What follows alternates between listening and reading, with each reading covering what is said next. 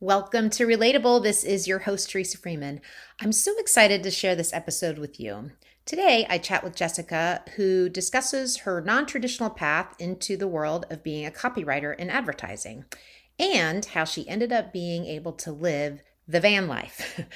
Early on, she had her mindset on being a writer, and no one could tell her otherwise. Jessica opens up about the journey of becoming a writer and the uncertainty that plagued her early in her life. We also hear about her path to becoming a successful copywriter and how her experience at several companies shaped her as a woman in the corporate writing world. Jessica also describes some of the difficulties of being diagnosed with tinnitus, a medical condition that includes constant ringing in the ears, during her career and how that eventually led her to living, working, and traveling across the country in the van. Enjoy this episode.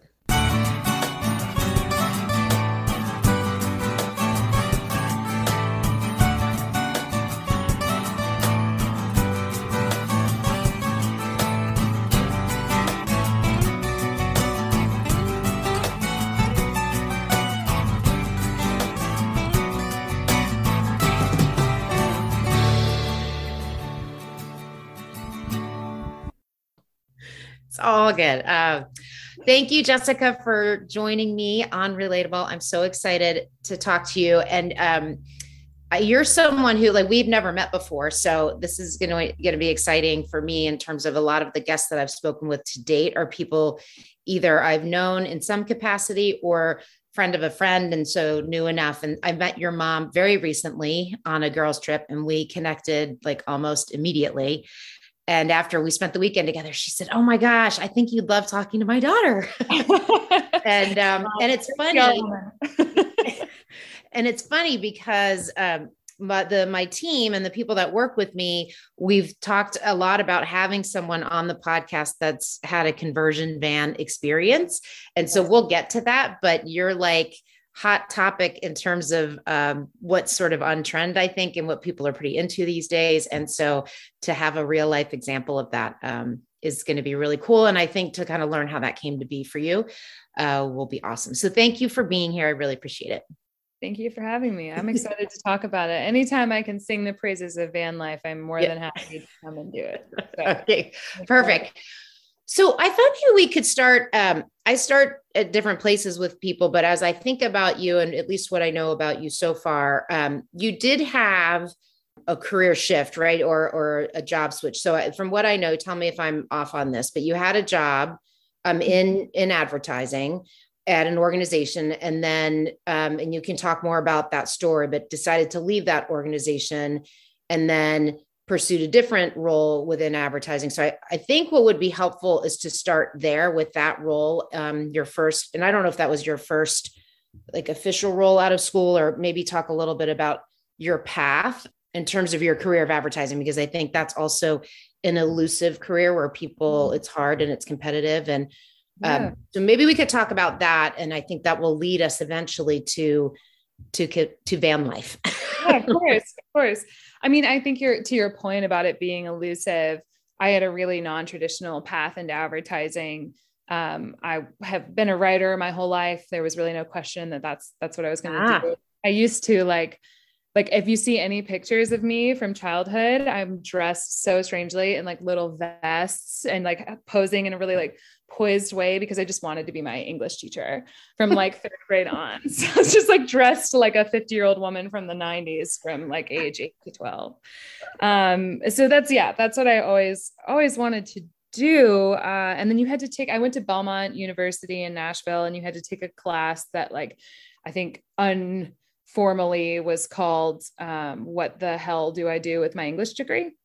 And someone came in, he was a copywriter at an agency in town, and he was like, "We drink at work and we play basketball at work and we're creative all day." And I was like, "I've never heard of this. What do you do?" He's like, "I'm a copywriter." It's like, I have to do that. And so that was really the only time I had ever thought I could do an office job. But I think the idea of doing an office job sort of terrified me, outside of getting to be creative.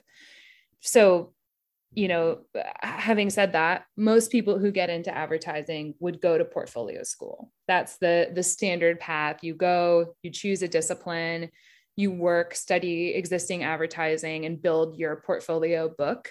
Right. That's what you use to get hired. So I didn't know any of this. Even honestly, after my internship, they'd never had a copywriting intern before. They didn't really know how to like set me up. So I had to really kind of come in through the back way into advertising. So I freelanced basically for anyone that I could, writing websites. I think one of the first things I wrote was an advertisement that goes like on the back of the bathroom stall that you would see. Yeah. What's great is, I still have that client. It's 10 years later now. And recently I helped him like name a restaurant. So pretty incredible to watch it grow. Yeah, but it was not a traditional path into advertising. I sort of hopped from freelance, sustaining myself mostly as a nanny for a couple of years. Eventually got my first temp writing job at a real estate agency in Chicago, and then moved to Detroit to take my first full-time in-house role. Had a couple agencies, blah, blah, blah. So it was not short at all. Can you explain what a copywriter does? Oh yeah. Yeah. Everybody doesn't know what a copywriter does. I've been in so many cabs, and they'll ask me what I do. And I say that, and they're like, well, I have like a song I've been looking to get copywritten. I'm like, well, that's not what I do, but right. Yeah. So essentially what a copywriter does is there's art and there's copy. And those are the two components of every ad that you see. The designer, the art does the pictures, copywriter does the words. And this makes a lot of sense when you're looking at like a billboard with "Just Do It" on it, right? It's like, obviously copywriter wrote "Just Do It," but it gets a bit more conceptual when you think about what the job in advertising really entails, which is to think of whole campaigns and articulate them in words. And so, coming out from that "Just Do It" billboard, there is a whole conversation that would have had to happen that says, okay, we want to set up Nike as this, and I'm guessing this, you could do a case study on it that tell you the real thing, but we want to set up Nike as this sort of inspiration. Our products are this inspiration spark moment for your movement practice, your athleticism. How do we articulate that? And a creative team would have come together, and then the copywriter would articulate this idea of "Just Do It" that's expressed through a commercial they would write, and maybe a social post and some out of home. And that's essentially your job as a copywriter. So a lot of rejection, a lot of ideas, and a lot of rejection. Yeah. And the creative side too, it's interesting when you think of the text. Like, I think too of marketing, like a marketer or the marketing department. Yeah. And I think I conflated those things. Like, I thought the marketing person wrote the copy, and maybe they do in a smaller shop. Right. But what you're saying is that and within that collaborative team, I mean, that's the other thing you mentioned, which I hear about a lot within a creative space, that it's very much a group activity to get to the end result or the outcome. Yeah, I would say my work is primarily people. Yeah. It's a lot of dynamics that are happening within a creative team. But when I started my career, my first full-time job was, as they say, in-house, which just means I worked for the client. So I worked for a brand called Shinola in Detroit. And our CMO would sometimes write copy. She had the final say. She was editing my work. So it's a little different when you work on that side, especially depending on the size of the company. If you're a small startup, you might not even have a copywriter. Right. You might be a jack of all trades in that space. But yeah, it's pretty amazing. The large group of individuals that is behind every piece of marketing you see. Yeah. And then you mentioned, so you grew up in Nashville, is that right? And so you've mentioned now that you were in Detroit and you were in Chicago. And so I'm curious about, have you followed opportunities and that's what led you to these places? Are you someone that has an adventurous spirit and you like to travel? Like, tell me about, because that's, you're leaving, I was presumably leaving home for the first time. So just tell me about that part of kind of who you are or what attracted you to those different geos. Yeah. I mean, we moved a lot when I was a kid between Kentucky and Tennessee. And I think I sort of just like got a taste for starting over and exploring new things. Yeah. But also, once I knew that I wanted to be a copywriter and ultimately a creative director, although I don't think at that time I could have even conceived of achieving that. Like, I don't think that was even in my mind. I just wanted to be hired as a copywriter.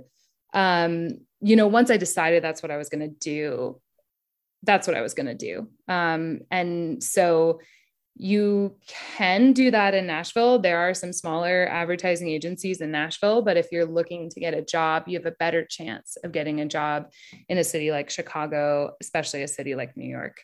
Right. So pretty much every decision that I've made to move has been seeking that opportunity, although only one of the moves did I actually have an opportunity secured when I moved there.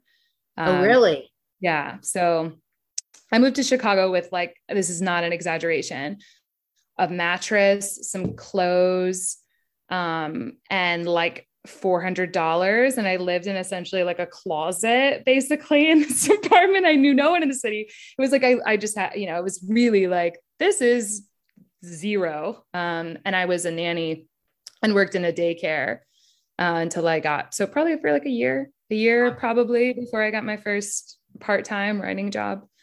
Yeah, but I loved it. One question I have about that, because I think what's interesting when you know so clearly that you want to do something, or it feels like this is, you said, once I made that connection and I was going to do it at any cost. How is it then, like, part of me thinks that knowing that so clearly is wonderful because you have a path or a defined path. At the same time, when it's something that you want and it's hard to get, and you have to pivot to these other things, is it also kind of heartbreaking because it's there, but you can't reach it? And how do you sustain that resilience when maybe you are getting rejected a lot, or there is a lot of competition, or the fact that I can't even believe you would, you're going to a new place without really knowing anyone and saying, I'm just going to bet on me and bet that this is going to work. Yeah. Yeah. I think the hardest thing about that is, especially as an artist of any kind, you're, let's see, how do I say this? A lot of time it felt like I was kind of yelling into a void, right? Like I have distinct memories actually, of sitting in the apartment of the 6-month-old baby I was nannying, his family, and he would nap. And when he would nap, I would take like any free course that I could find online. And even as I was doing it, there was this sense of, gosh, is this going to pay off? Like in any way? Like I'm a joke, kind of. I'm sort of like pretending to do this thing. And I don't know what inside of me, I hesitate to say this because I don't want to make a sweeping statement for everyone, but I know for me, I can kind of trust my gut, and it wasn't everything that I wanted to do. I didn't pursue. Like I used to be a musician, a singer, and there was a definitive point in Nashville when I had to make a choice. It was like, I believe that I could have a career as a writer. I believe there is a chance I could be a singer. I think it's a smaller chance. If I'm true to what I feel like I know I need, I'll be okay if I don't make an album that everyone hears. I can make music for myself, but I need to do this. I need to be a writer. And I could feel that in me. And I think if you honor that, things unfold. It wasn't linear, but it did unfold. And I guess I just had to keep believing that. That sounds so, I wish I had something bigger to say to that, but I think I like how you said it. Like, I think you do just kind of have to bet on yourself. And I think in your heart closer, if you're moving that path forward, right? Like you're taking one step at a time toward the thing that you want. And that it's baby steps. It's not going to happen overnight. And the idea that now you're in a position you can look back and see how all the things that you did fed the opportunity. It's just hard when you're in it. to know that that's what's happening. Yeah. Yeah. Yeah. I mean, it's also like, it really is betting on yourself, because I would say most of the decisions that I have made, at least someone, if not many people in my life were telling me this is the wrong decision. And I think, I moved to Detroit, where I ultimately got the job that launched my career. Working with Shinola launched my career. Originally, I moved there, I'll be honest, because I was in love. And the man I loved lived there. And everyone was like, oh my goodness, you're going to move to Detroit for like nobody, they're like, there's no writing jobs there. You just got your first writing job and you're going to move. And something in my gut was like, no, this is it. And I think someone told me at one point in my life, because I will say I'm a people pleaser. So it's been like the great journey of my life to learn this sort of how much of a perspective and instinct that I do have.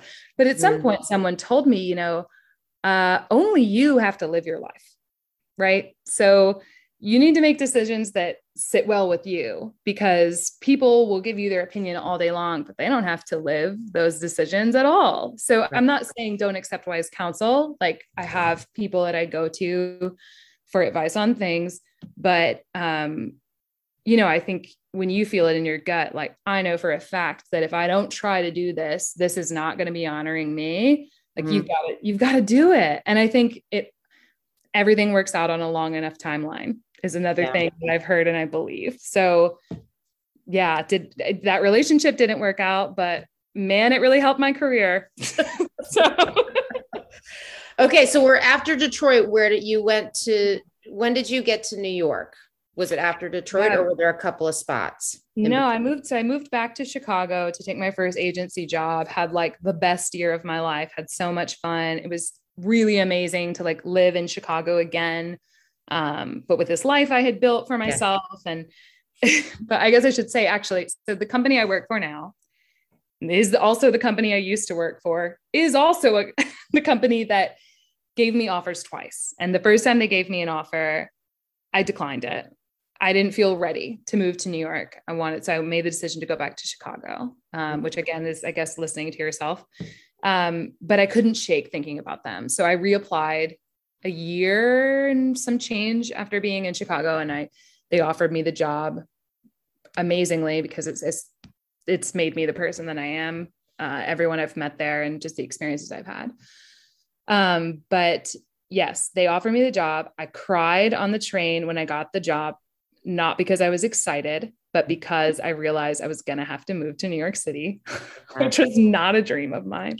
Right. I was very scared. But I did it. It was hard. The first year was horrible. Not like, it wasn't like, and I'm here and it's amazing. But I had a really incredible boss. I've always had struggles with my mental health. And they really came to like a peak when I was in New York. But I was very lucky to have an incredible boss who was an amazing advocate for me and allowed me to find a system that worked for me to be able to then be a high performer. I don't know that I could have done that without that support system. And what was the role you were in there? Yeah. So I was hired as a mid-level copywriter. Okay. So did you have people reporting to you, or no. but you're certainly like, you're an individual contributor and you're delivering maybe on bigger accounts, like depending on like, how that structure set up. Yeah. It's in my career, until very recently, I would say I was continually put in situations in which someone did not know how little I knew. Like, my career at Shinola took off because they hired me as a junior copywriter. And the woman was like, you don't know how to be a copywriter, but you can tell a story and I see potential in you. And then she left the company a month into me being there, and no one but her knew I didn't have experience. So guess who became the global copywriter for the brand Shinola, with nobody there to teach her what to do. So that was the most dramatic experience. Yeah. Same thing when I came to New York, they hired me as a mid-level copywriter. I'm not exactly sure how I tricked them into thinking I could do that. But I learned on the job. All of that to say, like, God, women don't go for jobs that they don't feel overqualified for. I'm like, I would never have put myself in those situations, but I am so glad that they happened to me. Yeah. And let me, if you don't mind me asking, just because I feel like it's would be helpful, like given you mentioned the mental health component for you, what is it that your supervisor did? I think often people in leadership roles want to help, or they don't necessarily know how to help, or even with the construct of, I'm assuming because of what I know that, advertising is a high pace, high stress, high stakes role. And Yeah. so the ability to be flexible in that environment or what that looks like, right? That was able to support you. Would you mind talking about that at all? Just about how they were able to help?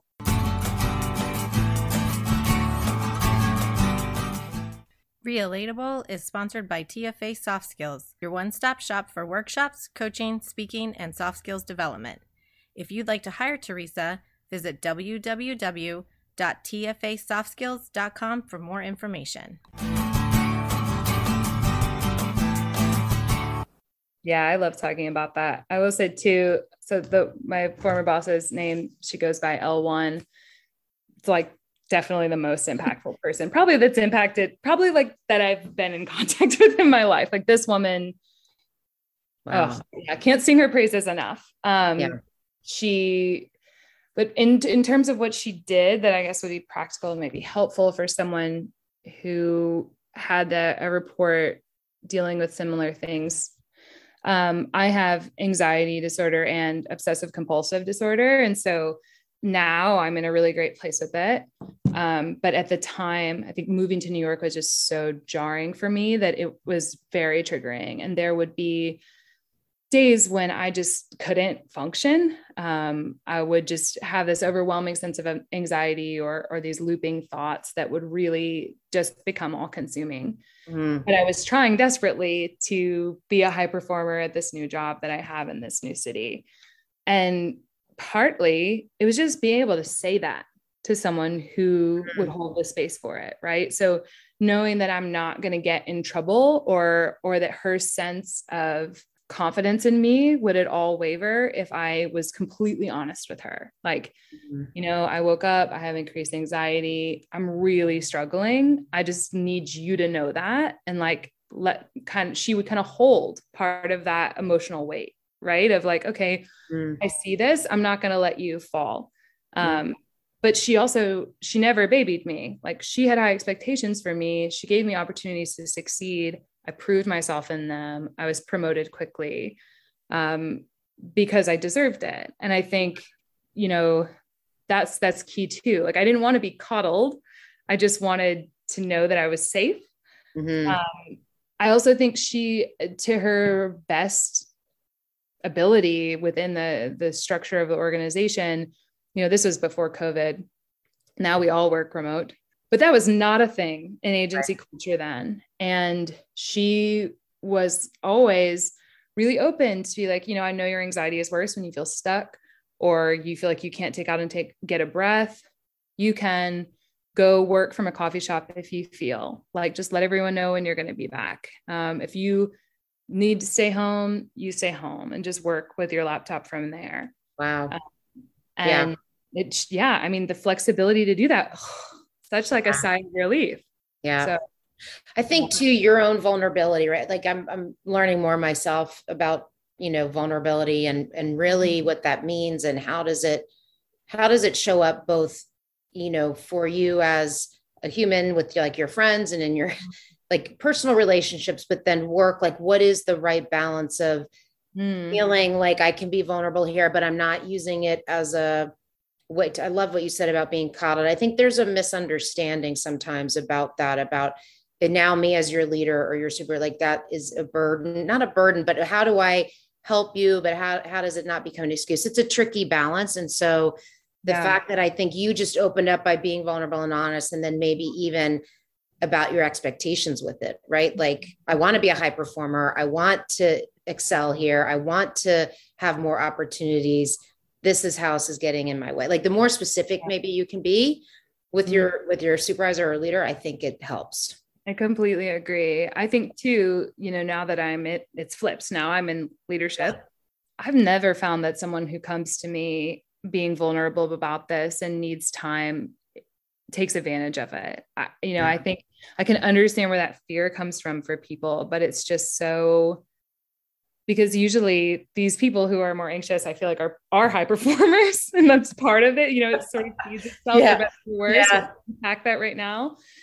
But I think I would say for me, and I've said this before to people within my company, you get better work out of people when you make room for them to show up as their whole self. So if you have an idea that you're going to lose out on something, you're only going to lose out on something if you don't create the conditions for someone to feel fully safe and healthy in order to do their job. Yeah. So I think it's worth it.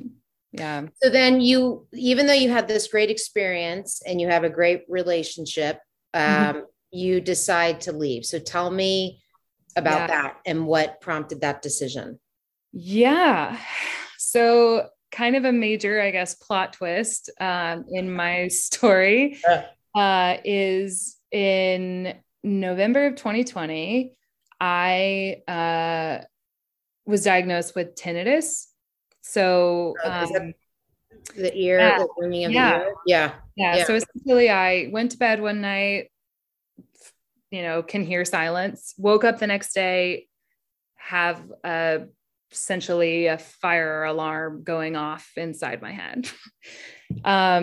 And would you believe me if I told you it is still going on inside my head? But I am great, because that's the weird thing about tinnitus. I can get into that more, but at the beginning I was not great. It completely incapacitated me. I lost 30 pounds. I wasn't eating. I couldn't do my job. I had to take a leave of absence. It was definitely like, I've fought through a lot of really difficult things in my life. And I've always been like, I can rough through this. And this was the one that like flattened me. I just thought, all right, well, that was a nice run. That was a good 29 years, but we're not gonna be able to do it now because I can't function like this. So that happened. Is that hereditary?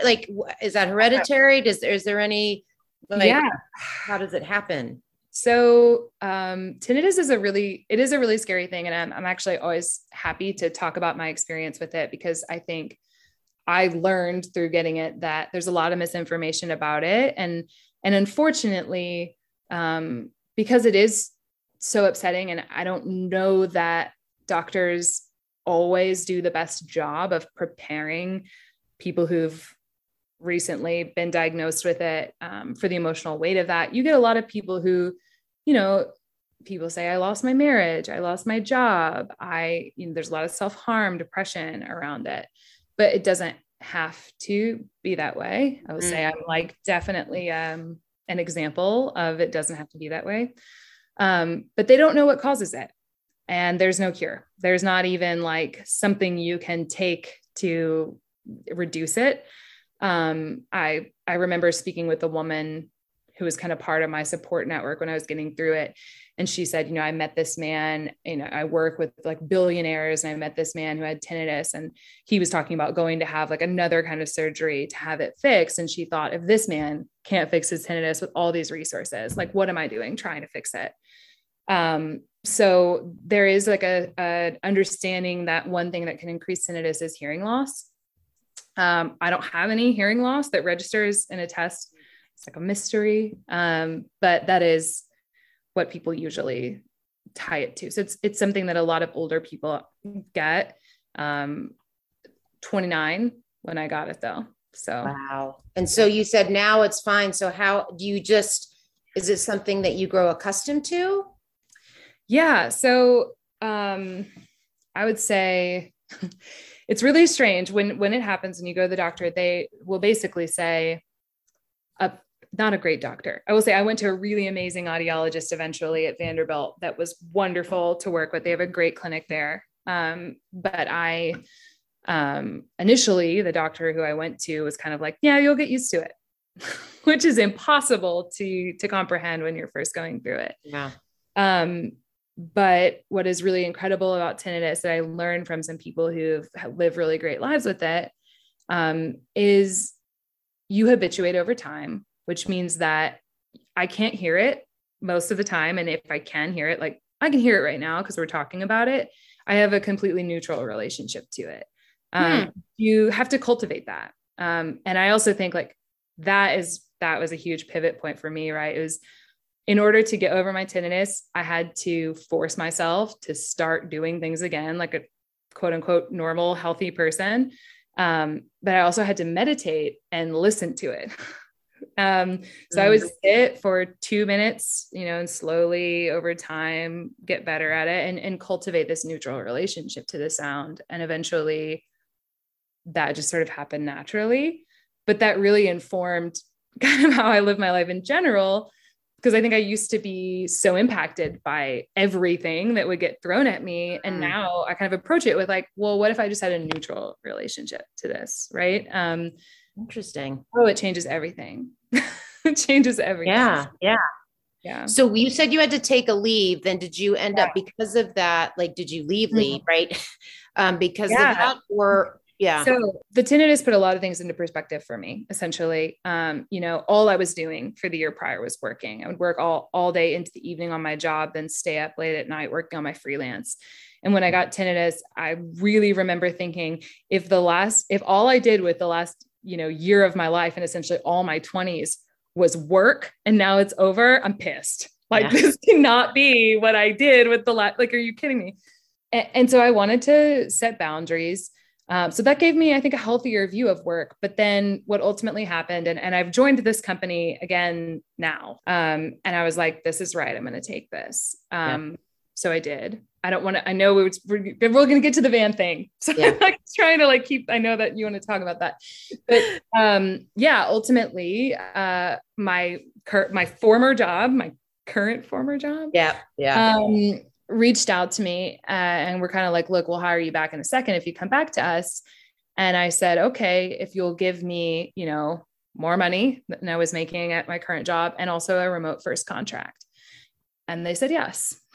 So I think that's probably yet another example of like the gut feeling, just kind of following it. People had mixed reviews on taking this other job.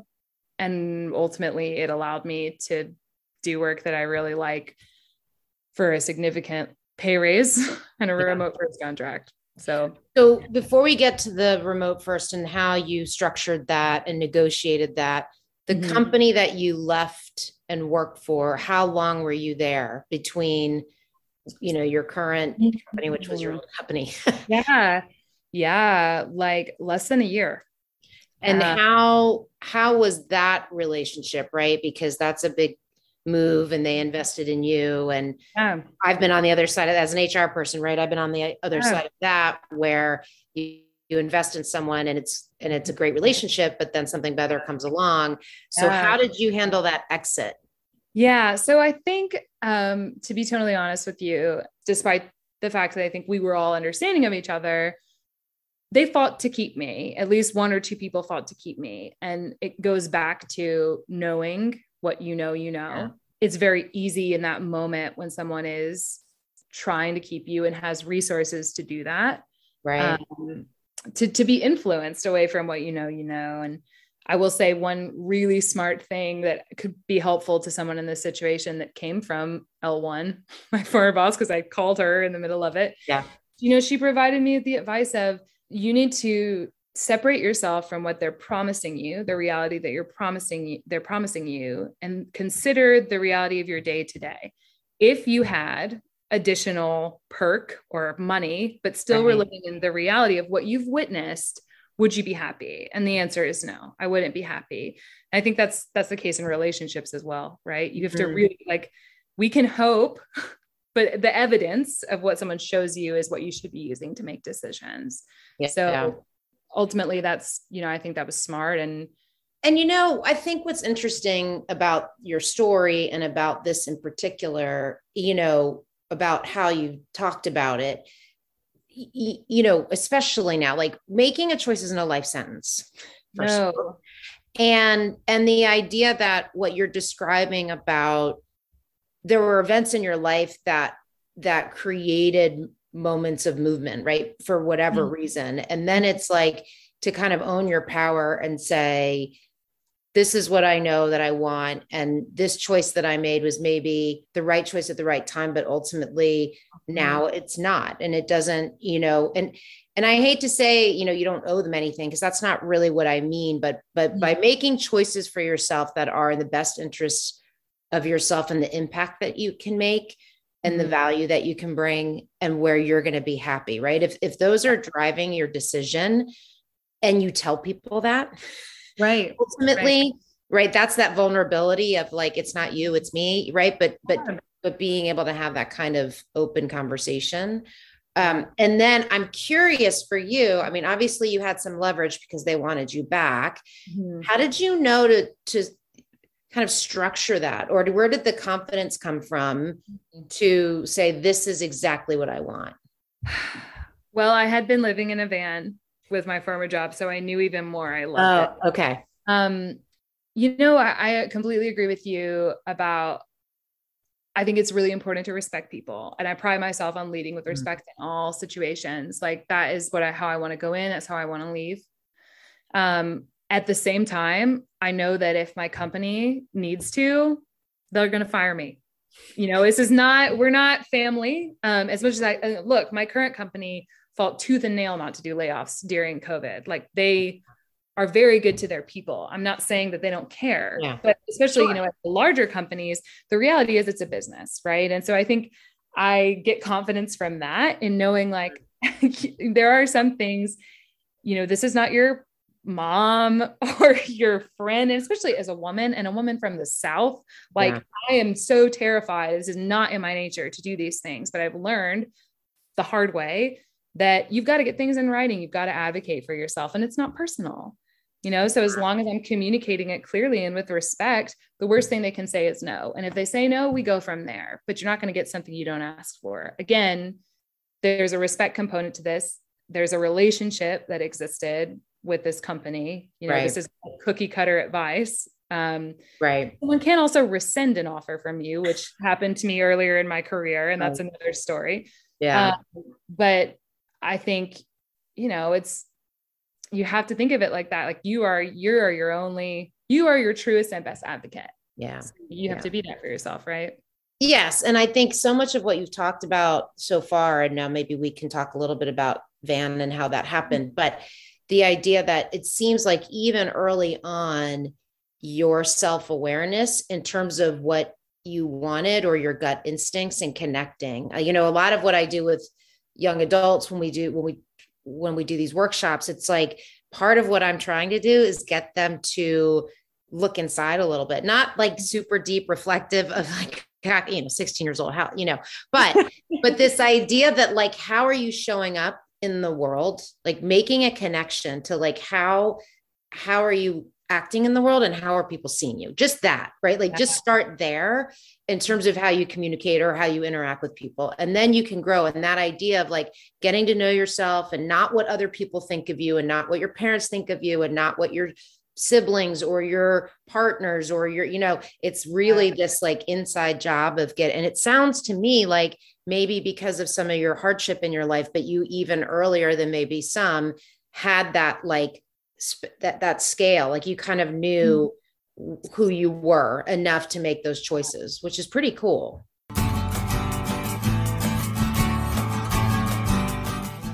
If you'd like to advertise with Relatable, please email us at info@tfasoftskills.com for more information. Yeah, I think so. I think also that I was a people pleaser and like I thought about it's a fight, to not like, I think about it often. I think a lot of people were like the creative directors of my life because I could kind of see this imaginary version of what I thought they wanted me to be. And so I was always kind of acting reactionary. Right. And it wasn't until I kind of learned to lead with what I knew about myself rather than trying to reflect or be reactive to what I assumed a situation I was going into was going to be like, then I had all of this freedom because man, when you go into a situation and you've decided already, I'm curious, I'm open, I'm secure, you're kind of unflappable in a way, right? Because it's, even if the person might not respond in the way you'd appreciate them to, like, that's not where your security comes from. Right.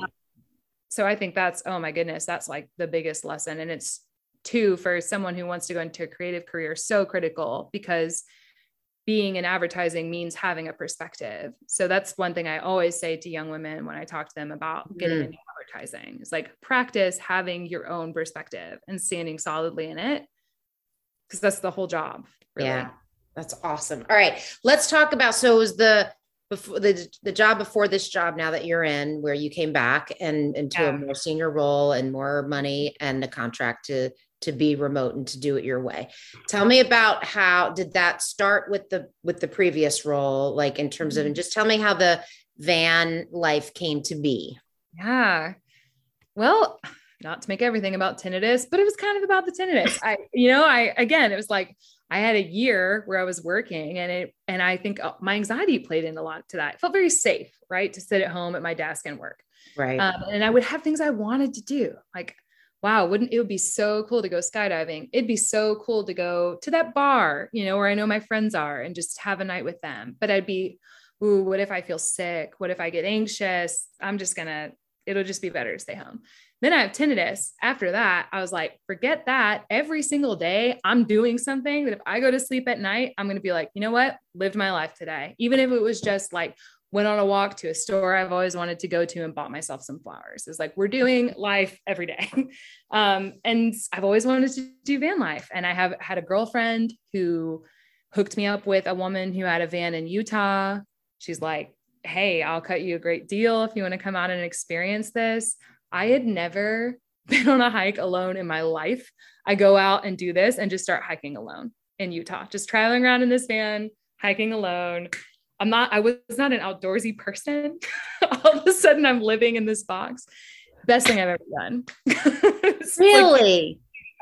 Yeah. I know, you have that sometimes, like you get to the end of the year, or maybe this is sad if it's just me. You're kind of like, you're making a lot of New Year's resolutions because you're like, oh my God, I didn't do enough this year. I'm turning 31 next week. Oh, happy birthday. And I'm like, wow, I lived the heck out of this year. Like, I have no regrets. I feel like I really, oh man. Do you purchase the van? Do you rent the van? How does that work? Yeah. So I rented the van from Ariel in Utah, went all over Utah for the month I was supposed to do it, extended it another month, went all over New Mexico, extended another month, went to Colorado, came back to Utah. And during that time, I actually went on a date, shout out Tinder, and with a guy, and we were showing each other our vans, and we stayed in contact. Like, we didn't, we had a nice dinner. It was probably like, we're van people. It's nice to have company sometimes. And then, right. We just kind of text and, hey, how's your adventure going? And he said one day, yeah, I'm going back. He was from Sweden. I'm going back. I'm going to sell my van. I think I'm actually just going to rip it apart and just sell it as a normal van. I was like, oh, don't do that. I will buy it from you. So we negotiated it. And that van that I went in for the first time to look around in a parking lot of a restaurant in Utah is now my van that I travel in. Oh my gosh. Yeah. Can I ask you this question, especially as like, because I can run a little anxious. I'm curious about the alone, like being alone. I think the one thing about anxiety, at least for me, is that if there was someone else around, I felt safer. Like there's just, right. If there was someone else in case I needed them, right. I mean, it's much better now, but back like in my 20s, I had it pretty bad.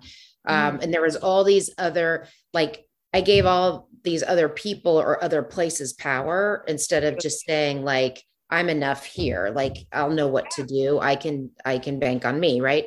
So for you having that kind of, if anxiety is one of your things, how did you deal with being alone? And like, did you have anxiety at all when you were doing it? And like, how did you manage that? Yeah. And again, the tinnitus a little bit helped me learn. I had that same pattern. When you have a ringing in your head that's invisible to everyone else and only you can decide to get out of bed, you start to learn like, I've got me. Right. I think that's something though, that like, essentially I was proving to myself every day in the van. Because when I hike 21 miles in a day, I'm like, okay, I've got me, right? Like, I know that I can do this. I'm strong. I'm showing myself. And I think I felt exactly the way you're describing with anxiety, down to like little things that I felt like I just told myself I wasn't capable of doing. Like, I'm not capable of building a comfortable life for myself. It's kind of this belief that I had. And every day in the van, it just put me into positions to kind of prove that that wasn't true. You know, the little things that go wrong, like something's wrong with the electricity. Now you don't have any lights, or your solar power is down. You know, or you get the van stuck somewhere, you're lost while you're hiking. It really is kind of trial by fire. You're learning how to just be there for yourself. Cause it's true. I mean, ultimately you have everything you need to support yourself. Right. You got to sometimes get the evidence to put in the face of the lies, right? Of what you're hearing. Yeah. So, what's the coolest place you've been to? That's hard. Oh my God. I've traveled so much in the past year. Let me think about what the coolest was. I mean, Utah is my favorite. Utah is my favorite place to be. I did some really incredible slot canyons in Utah, around, the Escalante National Monument. There are 2 slot canyons, Spooky Slot Canyon, and what's the other one called? Peekaboo. Weird names. That are really cool. Slot canyons are where it can get as narrow as like basically just your body turned sideways can fit through, and you have to like carry your backpack to the side. Really incredible. Something you would not have caught me doing like a year and a half. Yeah. But really, really cool. Yeah. And now that you're this new contract that you've worked out, you can effectively, if you decide to go somewhere, you'll like pack up your van and you can work from the road, essentially. Is that right? And now you own it. So you do that. Or do you have a place that's stationary, so the van is your home? Yeah. So right now I gave up my apartment in New York. That was a really huge decision. Loved that apartment. But it just wasn't financially realistic for me to keep paying for it. So I house sit also. I'll do like a month on the road and then house sit. So right now I'm house sitting in Santa Cruz, California, for a dog and 2 cats and 8 chickens, and just kind of enjoying that. And then next month I'll go back on the road and be in LA and Nashville, New York for a stint, and then back to Santa Fe, New Mexico. So, and do you shower in the van? Ooh, okay. Van tip. No, I don't. Okay. My van currently is like, we've got only the essentials of things we need. I cook on like a camp stove outside of the van at rest stops. Gyms are your shower friend. So, I would go in the morning and work out and shower. And would be typically my approach. Sometimes campsites also have showers that you can use. REI sells shower wipes if you're really like in a pinch. I'm like, this is a glorified baby wipe, but you know, yeah. We're going to call it a shower wipe, I guess. It's my van is like, oh my God, I love it so much. Do you ever take people with you, or is it always a solo thing? Or have some people now been like, I want to experience van life and I want to come with you on your next adventure? Yeah. So the first 3 months that I did it were completely alone, which I like honestly can't recommend enough. Yeah. Like this, if you figure out how to do it safely, you know, make sure you look up places, find safe places to sleep, have some sort of like defense on you, and all of that. Make sure you have a GPS, satellite. Women travel alone is the most empowering thing. But now I actually do travel with my boyfriend. He takes his Subaru and we like carpool across the country. It's definitely like, is this the Swedish guy? No. Wouldn't that have been great? No, that was just a love story about me and my van, Dolly. That's I like feel like I could write a modern love piece about, and it could start. You think I'm gonna, end up with a Swedish man, but I get a green ass van out of it instead. No, it's someone I actually met while I was traveling. He was in New York, and we sort of formed a relationship over voice notes. Actually, before we ever met, the first time he was even able to meet me was when I was back in New York for work. And all I had was the time I was driving to and from the airport. He was like, I will pick you up from the airport and I will return you to the airport, and I will get those 2 periods of time to meet you. So yeah, cute, but that is cute. Yeah. Oh my gosh. Okay. So, I guess where I want to go from here, because we don't have that much time left. I think you talked a lot about like, people is your business, right? You had talked about that earlier on, even as a copywriter, which I think is interesting. As a writer, you wouldn't necessarily make that connection point.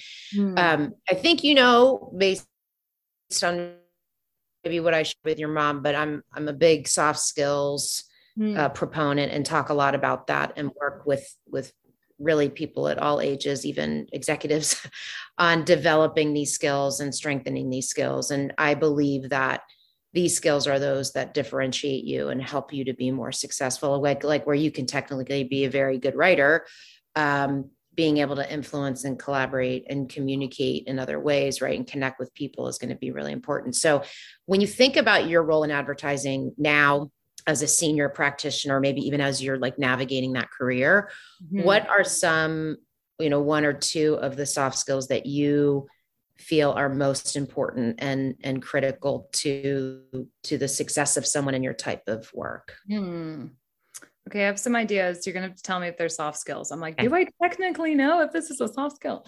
I think kind of going back. Okay, I'll start with one. As a junior, especially, it helped me just having empathy. Building that helps you build relationships, right? Our work is really hard. We're not saving lives, but it's extremely demanding. There's a lot of late nights, a lot of rejection, and it's emotional. And I think just like looking out for what people are feeling and experiencing, and being able to do little things that show that you recognize they're a human. Like, hey, I got you this coffee. Or now during the pandemic, like, I'm Venmoing you for a coffee because I know you had a hard day. Like, those little things that connect you with people go a long way when you're kind of in the trenches with them. So I would say that. And that also translates to a lot of our job is collaborative. So if I have empathy for you and I am respecting you and I see you as a person, I'm not going into a brainstorm with you with the idea that I'm going to beat you. I'm like, how can we meet as people and generate a really good idea? There are plenty of people who come into the process with the idea that they want to best everyone. And some of them have successful careers. That's not me. I had to learn how to form partnerships in a competitive environment, being more of like I'm not going to elbow everybody on my way to get to the donuts. That's like not my vibe. Yeah. So maybe that's a soft skill. I think the other one that comes to mind is one that's learning, which is how to be authentic as a leader. I think that's something I'm really working on, because I think you get into leadership and all of a sudden you want to model everything you've seen, and you kind of almost like step into like, this is how a creative director behaves. And you forget like you were just on the other side of the table and what you would have appreciated hearing. And I find myself wanting to like sugarcoat things or, talk in a certain way. And I've just really been working on like leveling that out. And like, how can I approach this authentically? That doesn't mean like not having boundaries and not protecting my team from certain things, but, respecting them human to human. It's challenging. It's really challenging when you've got, 15 people looking at you on their Zoom squares and they're pissed.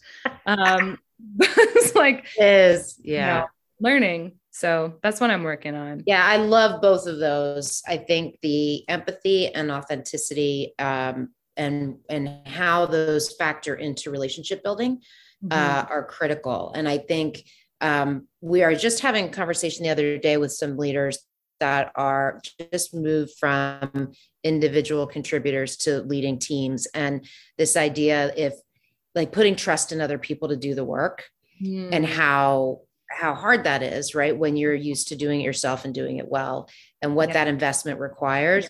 And then when you don't have trust that someone can do the work, how do you tell them?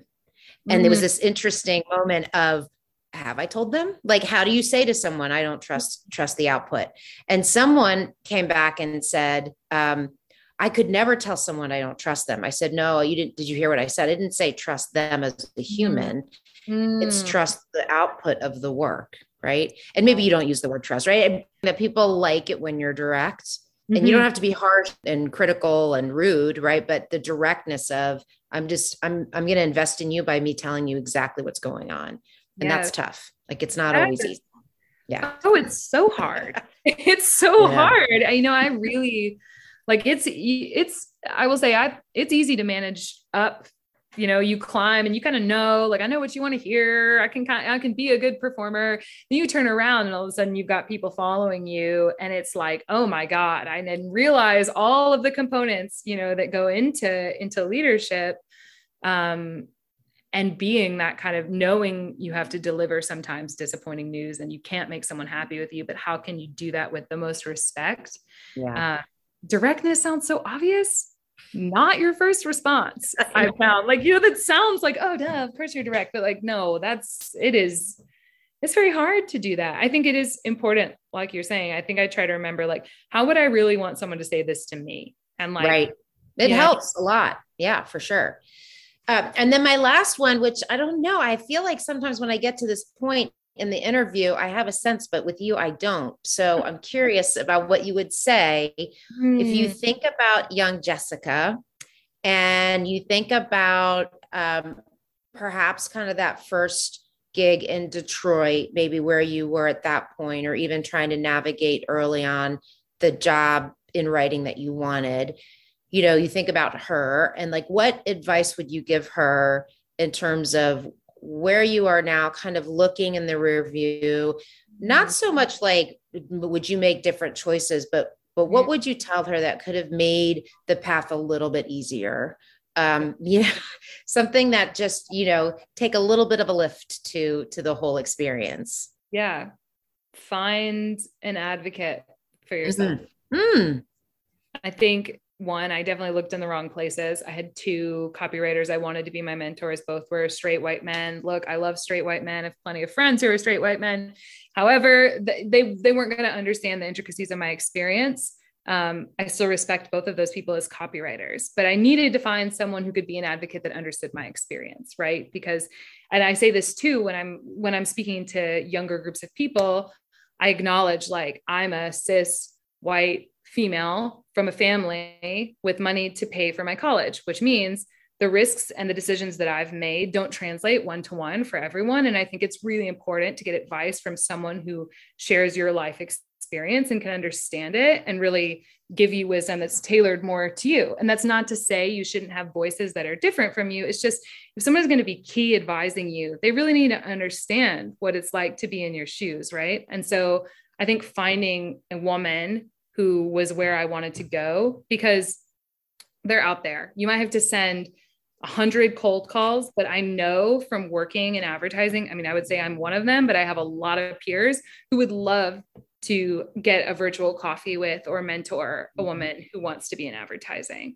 And I wish that I had not tried to go it alone. Because when I did ultimately find those people, I mean, oh my gosh, changes everything. It's huge. That's great. I love that. And I love the push, right? That call to action to try and put yourself out there and find those people because they're there. I love that. So good. This has been such a joy. It's been a pleasure to get to know you. And I really appreciate how open you were about everything. And also what a fascinating journey you're on. And I'm like excited to see and hear about how it continues. It's really, really cool. Yeah, absolutely. I'm always like, at the end of any conversation like this, I'm like, you can follow my adventures at a van called Dolly on Instagram and see my beautiful van. But more importantly, if someone were to listen to this and they have a woman or a young person who is interested in advertising, like, I raise my hand and I'm more than happy to talk to people about that journey. So thank you so much. This was a really good, it flew by, and I appreciate you facilitating the experience. I'm a newbie. This is my first time doing a podcast interview. You're a pro. So thank you for making it easy. Absolutely. No, it was a real pleasure. Thank you so much.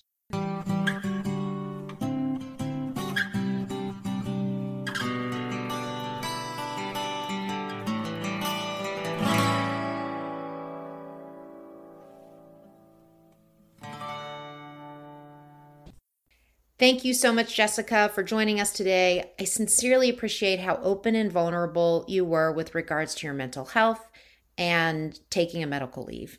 You had some great advice, like accepting counsel from other people, but making sure that you're satisfied with your own decisions because only you have to live your life, about leadership and how you need to be authentic in your approach. Respecting the people you are leading can play a key role in building relationships with them, and also how important it is to find an advocate, someone in your career that understands your experience and can give you wisdom that is tailored to someone like you, and how she wishes she didn't go it all alone in her own path. Thank you to Missy for producing this episode and to Hannah for your support. A huge thank you to our Relatable community for listening. If you enjoyed this conversation, please take a moment and subscribe either on YouTube or your favorite streaming platform.